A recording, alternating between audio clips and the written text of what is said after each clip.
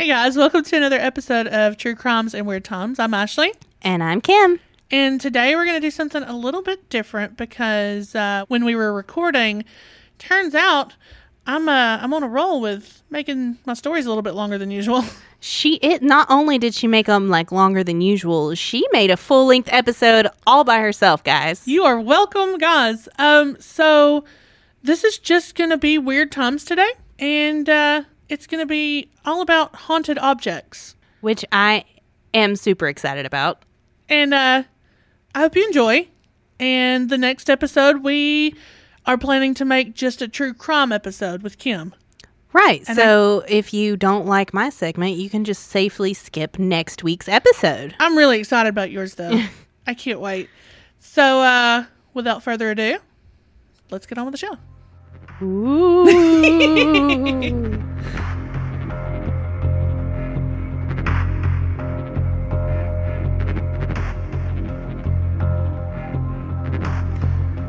So, the first of these mini cursed objects is going to be kind of a better known one. I think we've all maybe heard of it. It's the Dybbuk box. Have you heard of this one? I have not, actually. I have no idea what you're talking about. Great. This is a cool story. You're going to love it. I usually do. You usually do? Okay. I appreciate you, Kim. Although, in case our listeners have not picked up on it, I love paranormal and supernatural stuff, but I'm also super skeptical of all of it. Oh, I am too. So I love punching holes in Ashley's story as she's telling them. It's my favorite part.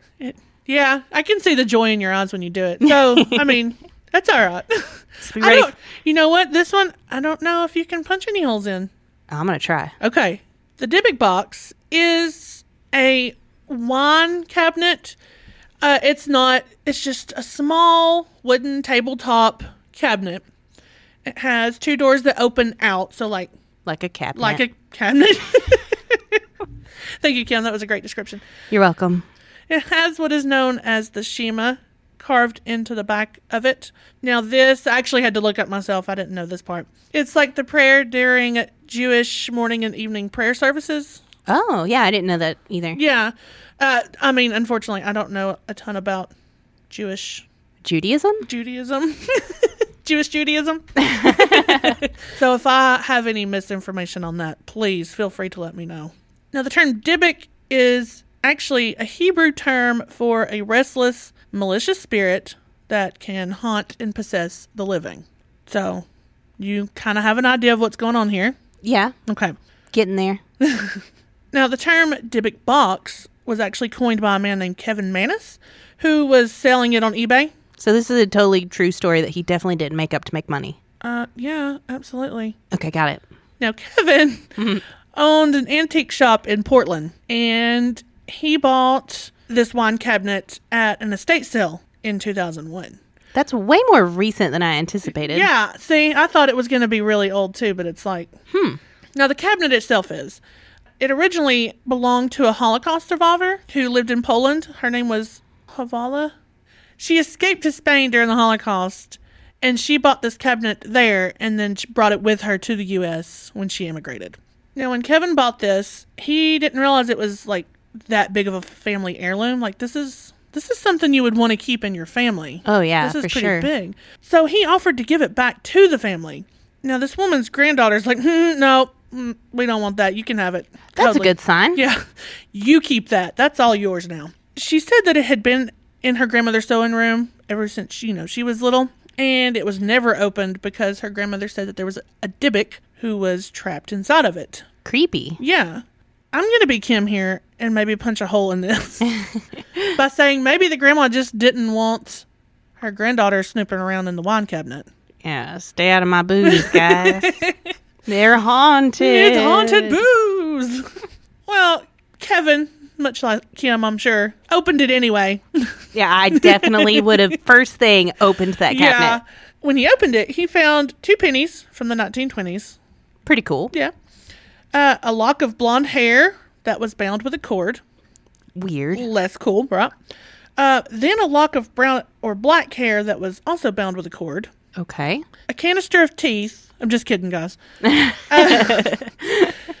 And a small statue that was engraved with a Hebrew word for shalom, which I cannot tell you what that looks like. I'm sorry. I don't know. I mean, it's written in Hebrew, so Yeah. you could look that up, I'm sure. It also had a small golden wine goblet, one dried rosebud, and a single candle holder that had like 4 octopus-shaped legs, which kind of sounds cool. I kind of want I know that. all of those things sound pretty neat to find in an old cabinet. So, like when I was younger, when my great grandmother passed away, we went to clean out her house, and in one of her old chests that she had in a back room, we found 2 or 3 braided locks of hair in there. Oh, wow. So the hair actually didn't surprise me that much because apparently that was kind of a thing. Well, I mean, think about it. When you have kids, their first haircut, Yeah, you save some hair. People keep hair. Yeah. It's not that weird. My mom kept my teeth. That's a little weird. I don't. Look, apparently that's a tradition, and Make you a necklace or something. oh, God. Also, I mean, I feel like I'm 34 years old, and I still pick up like shiny and antique looking things like a little raven. So I keep a hoard of weird stuff like that. So maybe that's what she was doing. Yeah, I mean, could be. I wonder if the goblet, was it actual gold or was it just gold colored? It was probably just golden colored, you know? Gotcha. Okay. But who's to say? It could have just been like a brass goblet. Mm-hmm. But I would assume if it was golden, like real gold, they would have made a bigger deal out of that. Yeah, probably. Now, Kevin and other numerous owners of this box have had strange things happen to them while they were in possession of it. Kevin says that he had several like horrific, really terrifying nightmares of a hag, which kind of seems like not such a big deal, except other people who have owned this cabinet also mention the same dreams. Okay, that one's a little bit creepier. Yeah. Then. And also people who have stayed at his home have had these dreams. So maybe they're in the room where the cabinet is. I don't know. Other owners have reported the smell of either cat urine or jasmine, which seems like 2 completely different smells. Maybe it depends on if the cabinet likes them or not. Oh, that's a good idea. Now, Kevin actually gave this box as a birthday present to his mother, whose birthday's on Halloween. Oh, nice. Yeah. That's a pretty good gift. Wait, he couldn't sell it? Nobody wanted it? I guess so. Huh. Because I'm assuming this is before he tried to sell it on eBay. Yeah. Because, you know, he owned the antique store. Oh, okay, yeah. So then he just kind of gave it to his mother. Well, unfortunately, she had a stroke that same night that she was given this box. So it's not looking too good. Yeah, that's a hell of a coincidence. Now, the last person who owned this box and the last person to have auctioned it off, Iosif Nitsky, he claimed that the box caused lights to burn out in his home. Like light bulbs? Like light bulbs, yeah. But like I'm assuming like if he's talking like burning out, like he put a new one in and it burns out like Within a week or two. Probably sooner, you know what I mean? Yeah. And it caused his hair to fall out. I mean... That sounds like an excuse to me. Yeah, but that sounds like an awful convenient reason. I wouldn't have been bald except for this cursed cabinet. This cabinet made me lose all my hair. The man who bought the box from Nitsky, who is Jason Haxton, and I can say that name way better, says he developed health issues while he owned the box. He got hives. He started coughing up blood. Oh my God. Yeah. He had head to toe welts on his body. I mean, he was having a pretty hard time. Did he, like, see a specialist or... I don't know. I didn't go into that. And I also wondered if it was like giving off the smell of cat urine. I wonder if he was allergic to like cats. Yeah, like maybe he was just allergic to this box. Or jasmine. Maybe he's allergic to jasmine. Now, Jason got in touch with some rabbis to like seal this Dybbuk back in the box. Like just in case, you know, this is real. Let's just put it back in the box. Not a bad idea. Yeah. Apparently this was successful, and Haxton hid this box away in a secret location. Only he knew where it was. He wasn't telling anybody where it was. And apparently he didn't have any other problems after that. So, not a bad idea. Huh. Either he got rid of it and it just stopped haunting him, or they actually sealed this Dybbuk back in the box. Yeah, one of the things worked. That's all that Right. matters. Eventually, though, Zach Bagans, Ghost Adventures, got it as a donation from Jason Haxton. I would assume, like, if somebody wanted it, I'd be pretty happy to just kind of give it away. Yeah, like, so, you want this haunted box? Yeah, take it. Take it. It's all yours. Not to mention it probably got some fame out of it, too. Yeah, for sure. And now Zach Bagans, actually showcases this in one of his haunted museums. I want to say in Vegas. Maybe it moves around. I'm not sure. So what you're saying is we need to go to Vegas and find out. Sounds like a pretty good excuse to go to Vegas to me. Yeah. Okay. Now, if I'm not mistaken, he actually has it open in his museum. Oh. I think. But I don't know of any hauntings in his museum.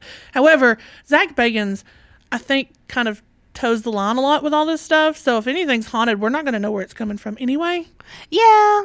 There's some hauntings in here. What do you think it's from? I don't know. Maybe the fact that everything in here is haunted. Maybe freaking everything. Yeah.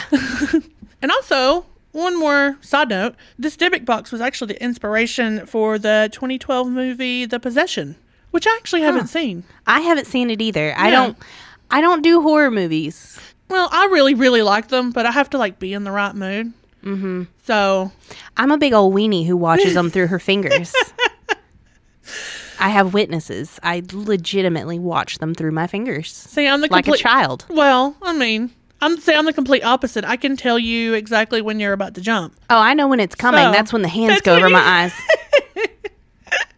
But that's about the time I usually, if somebody's looking through their eyes, I scare them really good too. So as opposed to looking through other body parts. Only if they're looking with their eyes, though. Not if they're looking with their elbows. Item, Kim, is gonna be a painting. It's a cursed painting, and it is actually. I'll show this on social media, but it is kind of a creepy painting. It is called "The Hands Resist Him," and it's a painting by Bill Stoneham, and it was painted in 1972.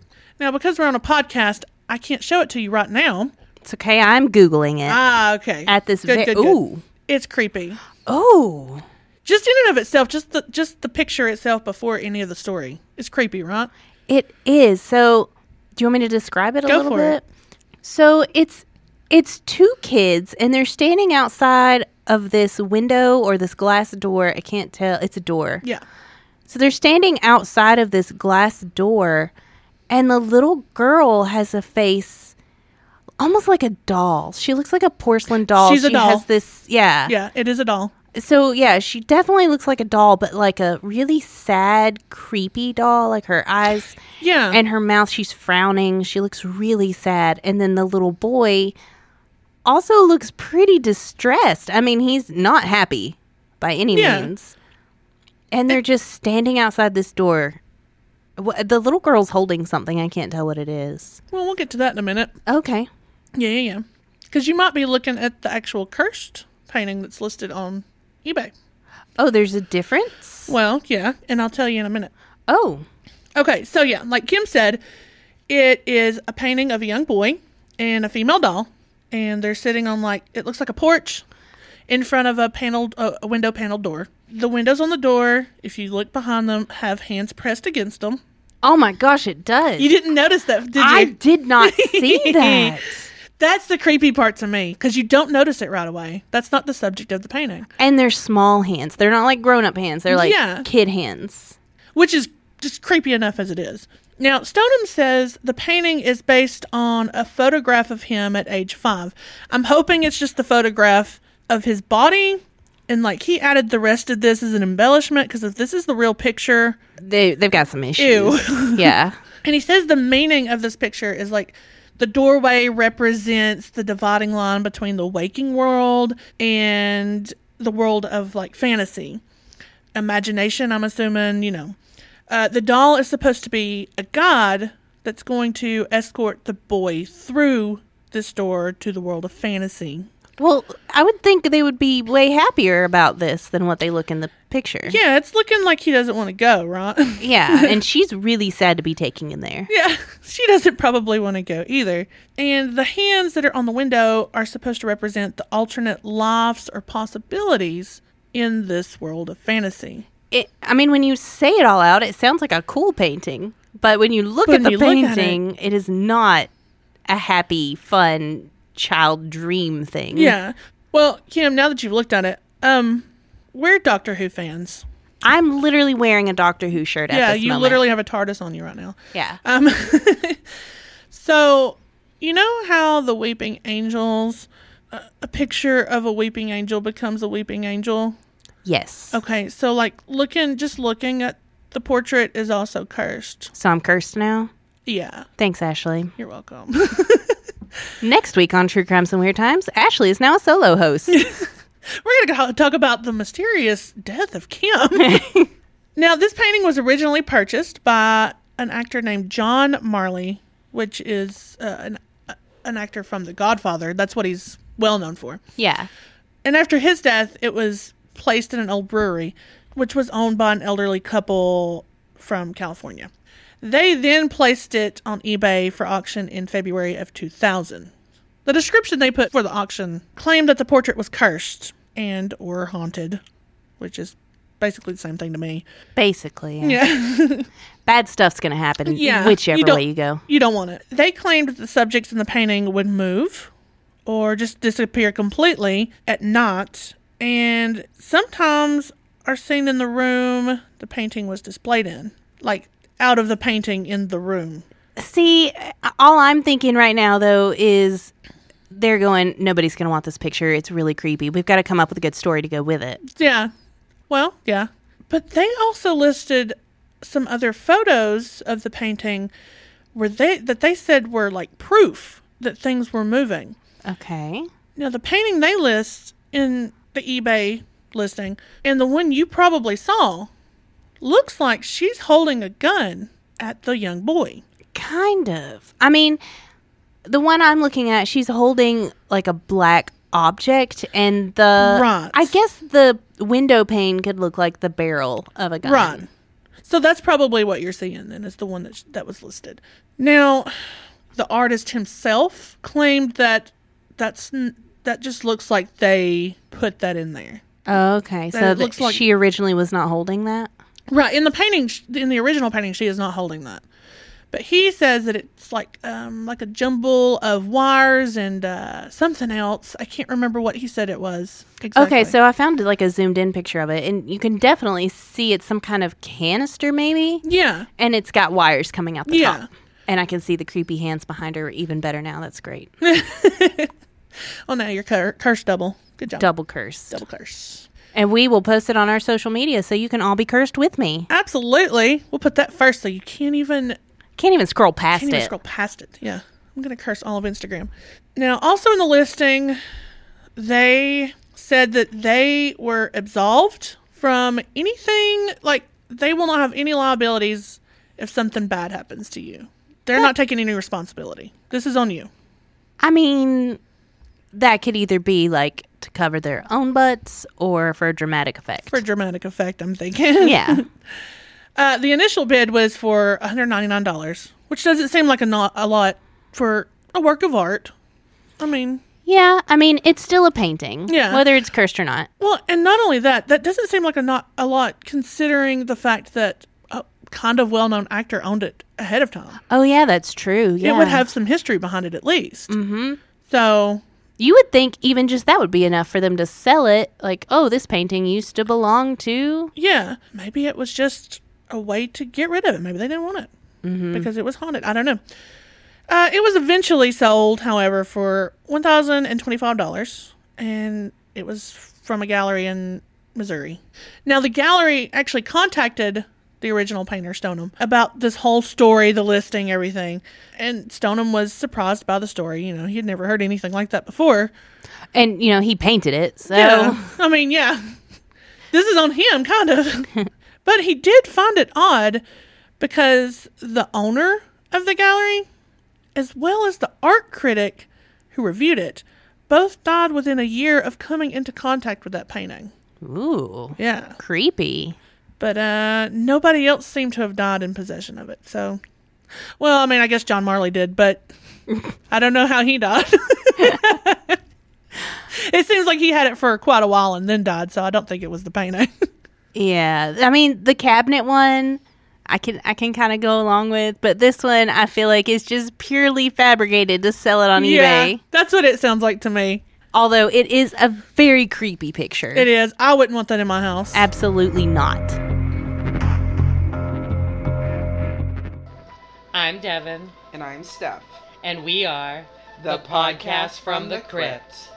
Join us every Friday as we discuss accounts of murder, mayhem, paranormal, and all things spooky. Plus a dash of comedy to help soothe your soul during these chilling tales. You can find us anywhere you listen to your favorite podcasts. Spotify, Stitcher, Apple Podcasts, etc. Also, you can find us at thepodcastfromthecrypt.buzzsprout.com, and you can choose from there how you'd like to listen. You can find us on Instagram and Facebook, both at The Podcast from the Crypt. Be sure to tune in and listen to us discuss what nightmares are made of. Let's get weird. And as always, hail Satan. And we'll see you in hell.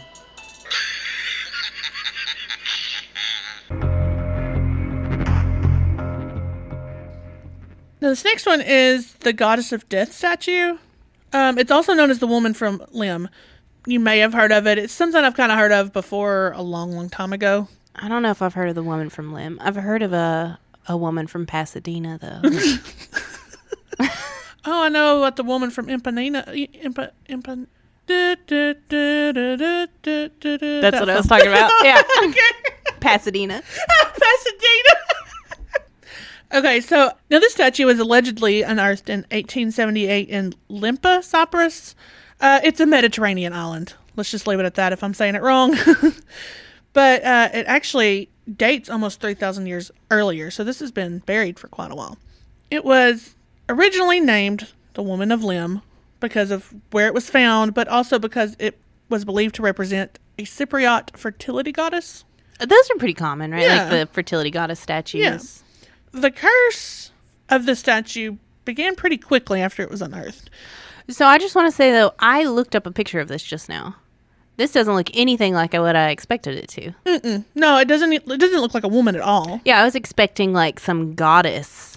It's like a cross. Like it's a cross-shaped statue, and it's got like this kind of basic face at the top of it, and like the cross section is the arms. There's not even hands or anything, and some legs carved into it. It's kind of got a shape of like if someone made an abstract vase. Kind of, yeah. But yeah, it doesn't really have the shape of a body. Not really, no. Yeah. Now, the curse actually began with its very first owner, like pretty much after it was unearthed. It belonged to Lord Elfont during the British colonial occupation of Cyprus. Elfont and 6 other members of his family died just within like 6 years of owning the statue.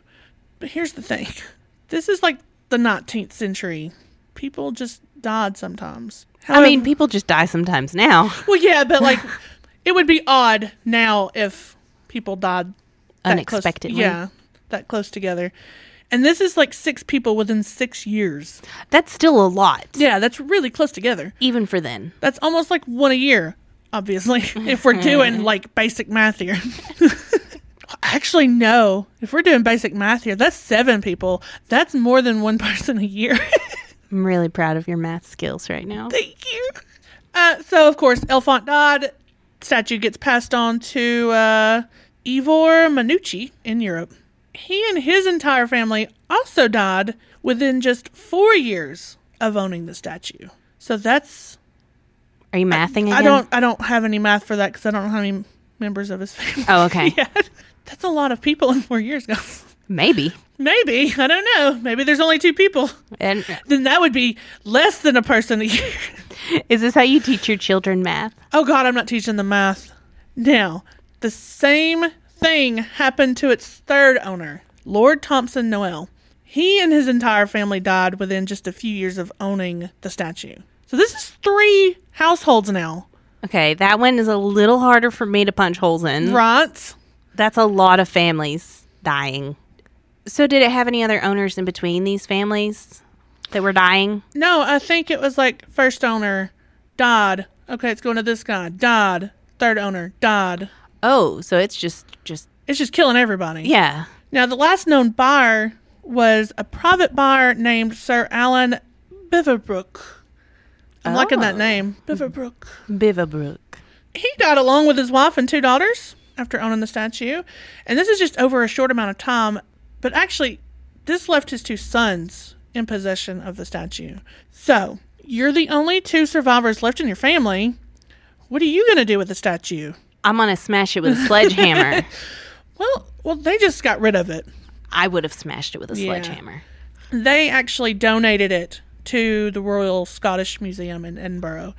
Now, when the museum finally put this statue out on display, the curator who handled it, who picked it up, put it out, he died within 1 year of touching the statue, just mysteriously. So you die if you touch it? That's the idea, maybe?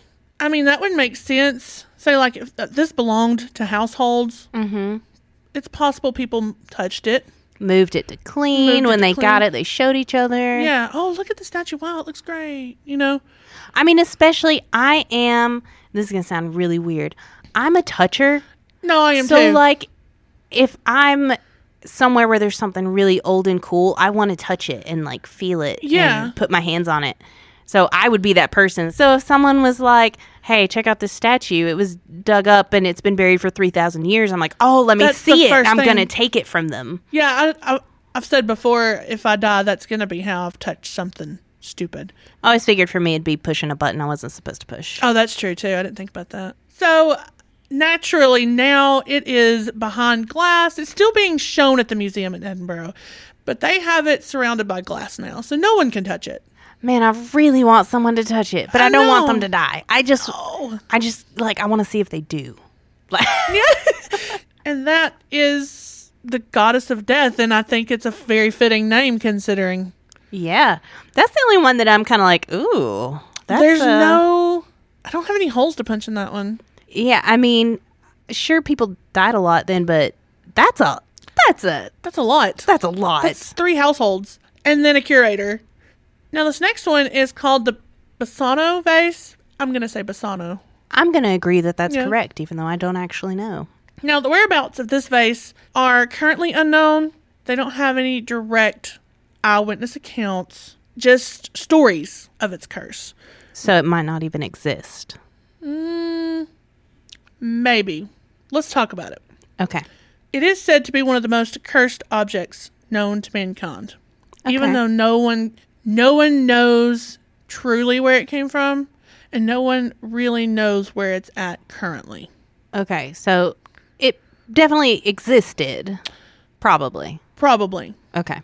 Now, from what has been said about it, the vase was silver. I would say completely silver, considering how it was found. Okay. It weighed about 4 pounds, and it was crafted in the 15th century sometime. No one has a good date on it. And it was said to have been a wedding gift. Legend goes that it was given to a bride the night before her wedding in Napoli, Italy. Whether it was a gift or whether it was given to her with some sort of evil plan behind it is questionable. Like, I wondered that. Because the bride never actually made it to her wedding.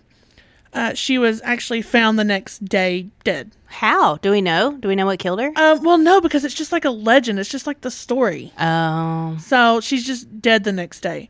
But that vase is what was given to her the night before. Okay. You know, if it happened. If it happened. Now, little other information on this survived. Names of the bride, her fiance, who gave her the gift, etc. So it kind of sounds a little urban legendy to me. Yeah, I'm feeling the urban legend vibes there. The legend also goes to say that soon after she had died, the vase was given to, like, a family member. I mean, obviously. Of a family member of that bride. And they also died shortly after receiving the vase. Now, I don't know much about medieval history except what's on TV. I wonder if maybe it was coated in something poisonous. Oh, yeah. But I don't know. I mean, that's just a theory. So the family kind of just came to the conclusion that the vase is cursed. And probably way smarter than the people who took over the Goddess of Death statue, because they quickly got rid of that thing before it could kill anybody else. But I could also see them just like two tragedies back to back, and they just want to blame someone or something. Yeah. So they had it hidden away. Where, when, nobody has a good story on that. Okay. So they just gave it away. It's gone now. The story says it was buried. They buried it somewhere. Others say that they gave it to a family priest who disposed of it. But from there's a huge gap of just like hundreds of years before it resurfaces again. And it resurfaces again in 1988. Also pretty recent. Yeah, way more recent than I was expecting. A man actually digs it up, and I assume he's just like come across it, you know what I mean? Mm-hmm. And dug it up.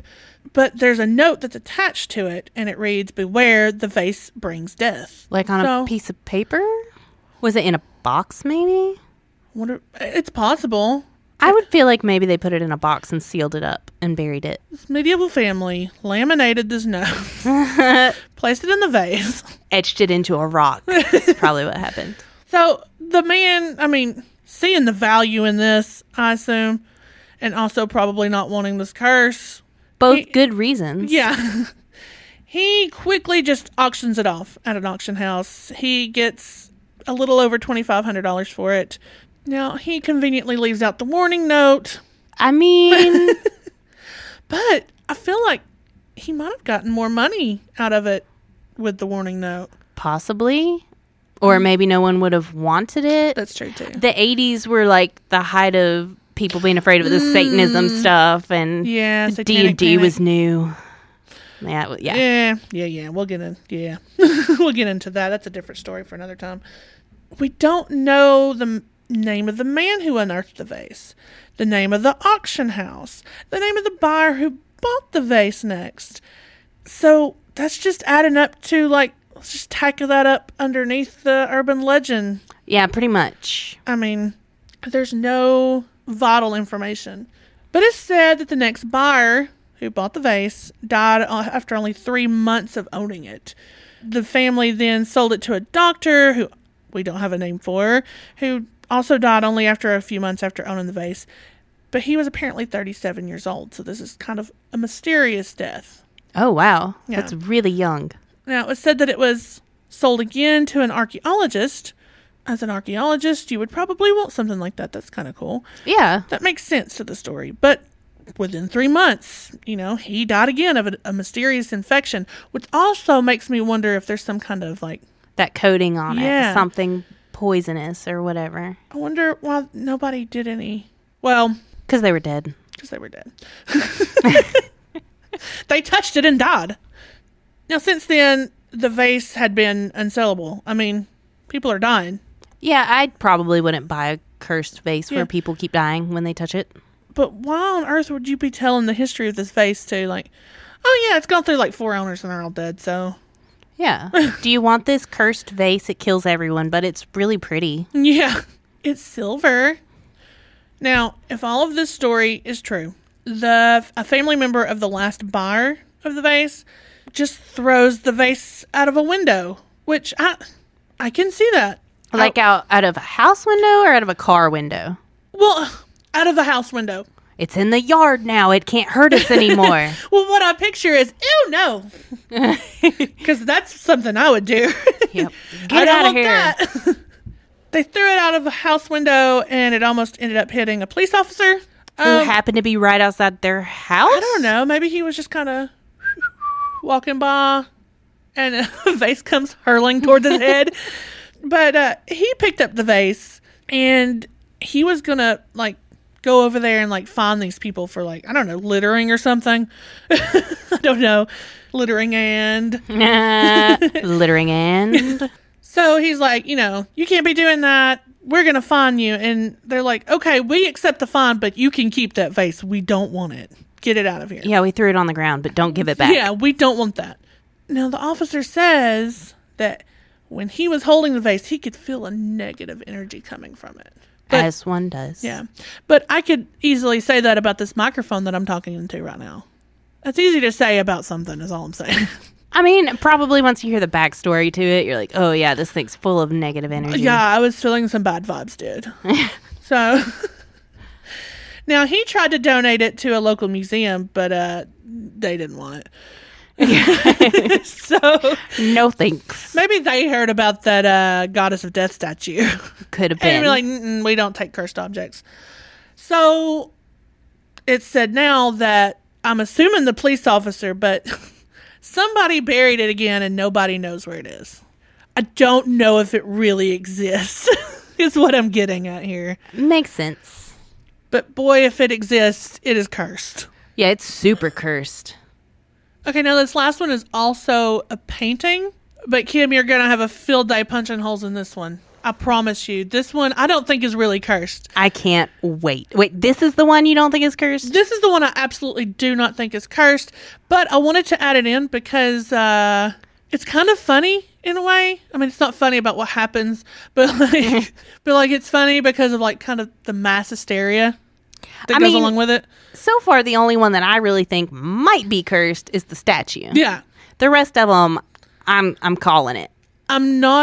I'm still not going to test those theories. Oh, yeah, I'm not going to touch any of them. So, but this one I don't think was absolutely cursed ever. But I will sit here in my safe house far away from these objects. Exactly. And say that it's bullcrap. Okay. Okay, so this one is called the Crying Boy painting. It was painted with good intentions. This is not like a creepy painting from Stoneham. Are you looking it up? I am. I'm pulling it up right now. Okay. Now, I want to go ahead and say, like, if you go to pull this up, there may be more than one, but there's a specific one of, like, a little boy crying. It should have 2 tears rolling down his cheeks, I believe. The one where he's kind of looking... That's the one at the very top. The very first one. Yep. So, Okay. it was actually a series of paintings, but the one you're going to see the most of, and Kim, you can explain it here in just a second, is going to be the one that's supposedly cursed, the image.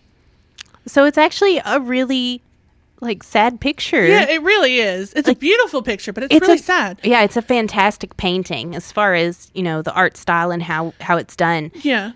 But it's just this little boy, like maybe 3 or 4 years old. Yeah. And he's just sitting there all wrapped up in his jacket and scarf.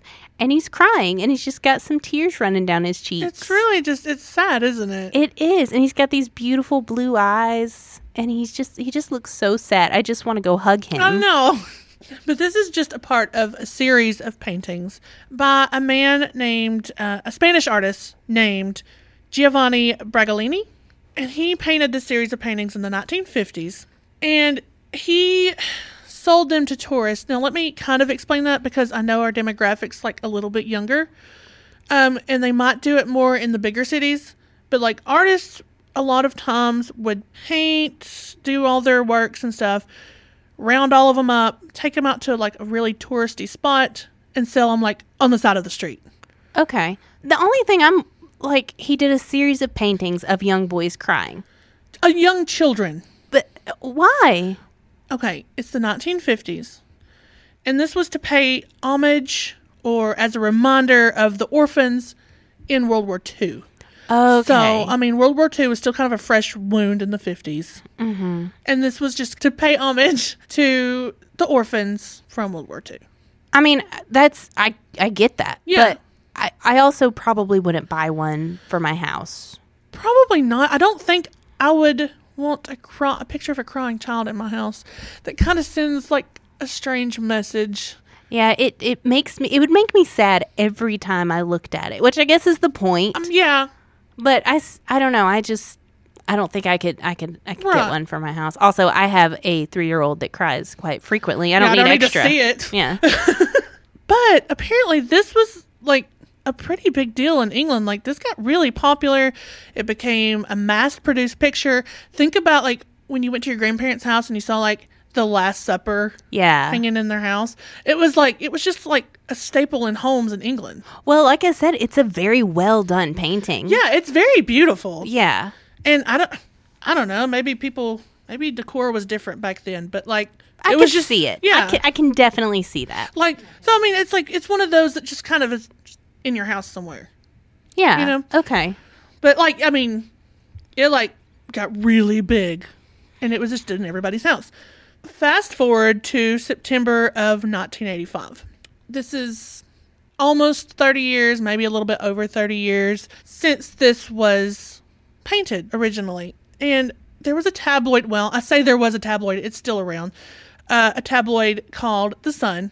Now, they reported that a local firefighter claimed they were finding, like, burned down houses and restaurants, but they're finding this picture of the crying boy completely undamaged.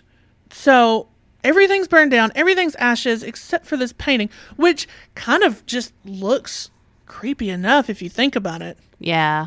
Even copies, though? It's not just the original. Yeah, this copies? is like the mass-produced pictures that are in homes. So, like, all of this ashes and then, like, a crying child in, like, the middle of it.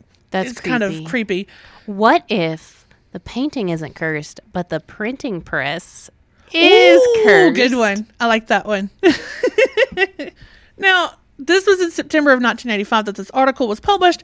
By November, people were coming just out of the woodwork. They were claiming that they were being jinxed by this painting as well. Some claimed that the painting had caused death of family members. Some say that they tried burning the painting and it just wasn't going to burn. It's just not burning. It's creepy. Did they try burning it with fire? I held it up to the sun with a magnifying glass and nothing happened. Nothing happened. It's too weird. It's haunted. Okay. Sorry, guys. We're a little extra ridiculous this episode. Hey, it came out really well, though. They were saying houses and restaurants were burning to the ground and all that's left was this painting, you know. So, in true mass hysteria form, everybody started connecting the dots and came to the conclusion that this painting was cursed. The painting is causing all these problems. The painting is causing all these houses to burn down. And not thinking about the possibility that the finishing oil on these paintings was possibly flame retardant and just wasn't burning. That's also a very good possibility, actually. It's a theory that was thrown out there and people are like, it's cursed. We're all going to die. Screw your logic. We want a curse. And this is my favorite part. Let me uncover for this. She just threw off her blanket like a cape, getting ready. Pulling up sleeves. The Sun, this tabloid, then began to organize mass bonfires to burn this painting that was unburnable, guys. I bet they burned them with fire this time, though. They sure did. Did they burn, though? Apparently they burned. The staff said that they had burned over 2,500 copies of this painting. Wait, so... Thank you. You're connecting the dots now. The legend is the paintings won't burn, right? Yep. And they made a bonfire to burn them all. So what were they expecting? I don't know. Did they think they were going to, like, throw the torch on there and nothing would happen? If so, what was the point of the bonfires? Well, my whole thing is just, like, the thought process that went into this. It's burning down the houses and it's not burning. Let's burn them. Right. It's like saying we have this indestructible house. It can't be knocked down and it's killing people. Let's knock it down. Yeah. You're getting it. Yeah. Wait, it knocked down, so maybe I don't think anybody put those pieces together at the end. These paintings won't burn. Let's burn them. Yeah, I don't think that. Anyway, after this huge bonfire, which I assume is a huge publicity stunt for the Sun. I mean. Oh, yeah, probably. I mean. I wonder if they had marshmallows. Ooh. No, they'd probably curse your marshmallows. Yeah, well, I got to thinking, too, I bet all those people would have died because I think of all the chemicals they put on those paintings. Oh, God, yeah. That was probably like a toxic mess floating in the air. Now, the frenzy over this painting finally began to die down to embers. But you were welcome for that one. But not without, of course, even more stories that added to the legend of the crying boy. The biggest one being that the boy in the painting was actually an orphan who lived in Madrid, Spain. And the artist found him one day, wanted to adopt him. A priest at the orphanage was like, no, this boy is cursed. Everywhere he goes, there's a fire. the boy's cursed, not the fact that he's burning things down. Yeah. I don't think the boy even existed, but I'm just putting some logic to it here. Gotcha. But the artist was like, no, I want him. I mean, if he's the boy in the picture, he's pretty cute. I would take him home. He's cute. Oh, yeah, he's adorable. Sometime later, the artist's studio burned down, supposedly by the boy. And the little boy ran away and was never seen again.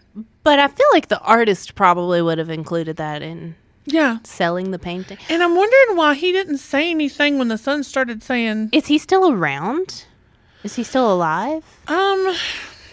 I don't know. That's a long time ago. That would be a long time because he painted that in the 50s. I don't know how old he was when he did the painting. Well, not necessarily now, I guess. Was he around when the mass burnings were happening? Again, I don't know how old he was when he painted them, but that's just 30-something years. Surely he was around at least. I would hope so. Well, maybe I don't hope so. Because can you imagine this great work of art that you did that becomes like this household painting and now everyone's burning it? Right. That would suck.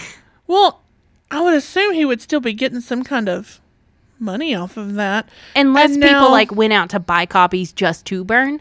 That could have been a nice little boost in revenue. I would be fueling that fire, pun intended, for that, because that just increased sales. You're right. Oh, yeah, they're totally cursed, guys. They're very cursed. Oh, my God, yeah, I totally found that boy and he burned my studio down. You should buy all of the ones that are available and destroy them. Burn them all! I would be out there doing it, too. Yeah, That's definitely. Smart.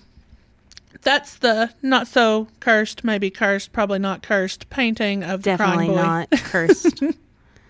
Especially considering they literally proved their non-curse by burning them. Yep.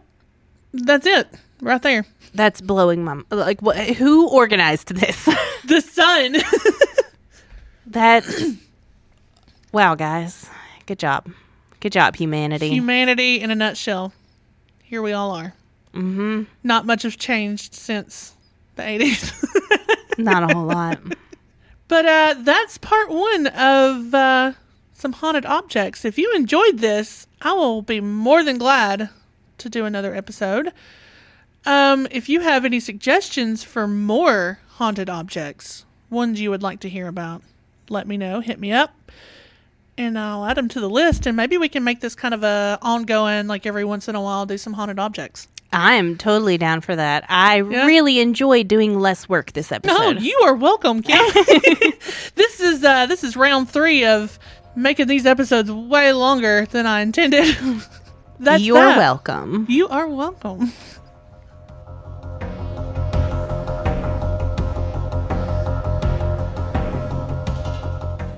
Thanks for listening. Like us on Facebook at True Crimes and Weird Times Podcast. Follow us on Instagram at True Crimes Weird Times. Email us your stories at truecrimesweirdtimes@gmail.com. And if you enjoyed the show, make sure to subscribe and leave a review. Bye.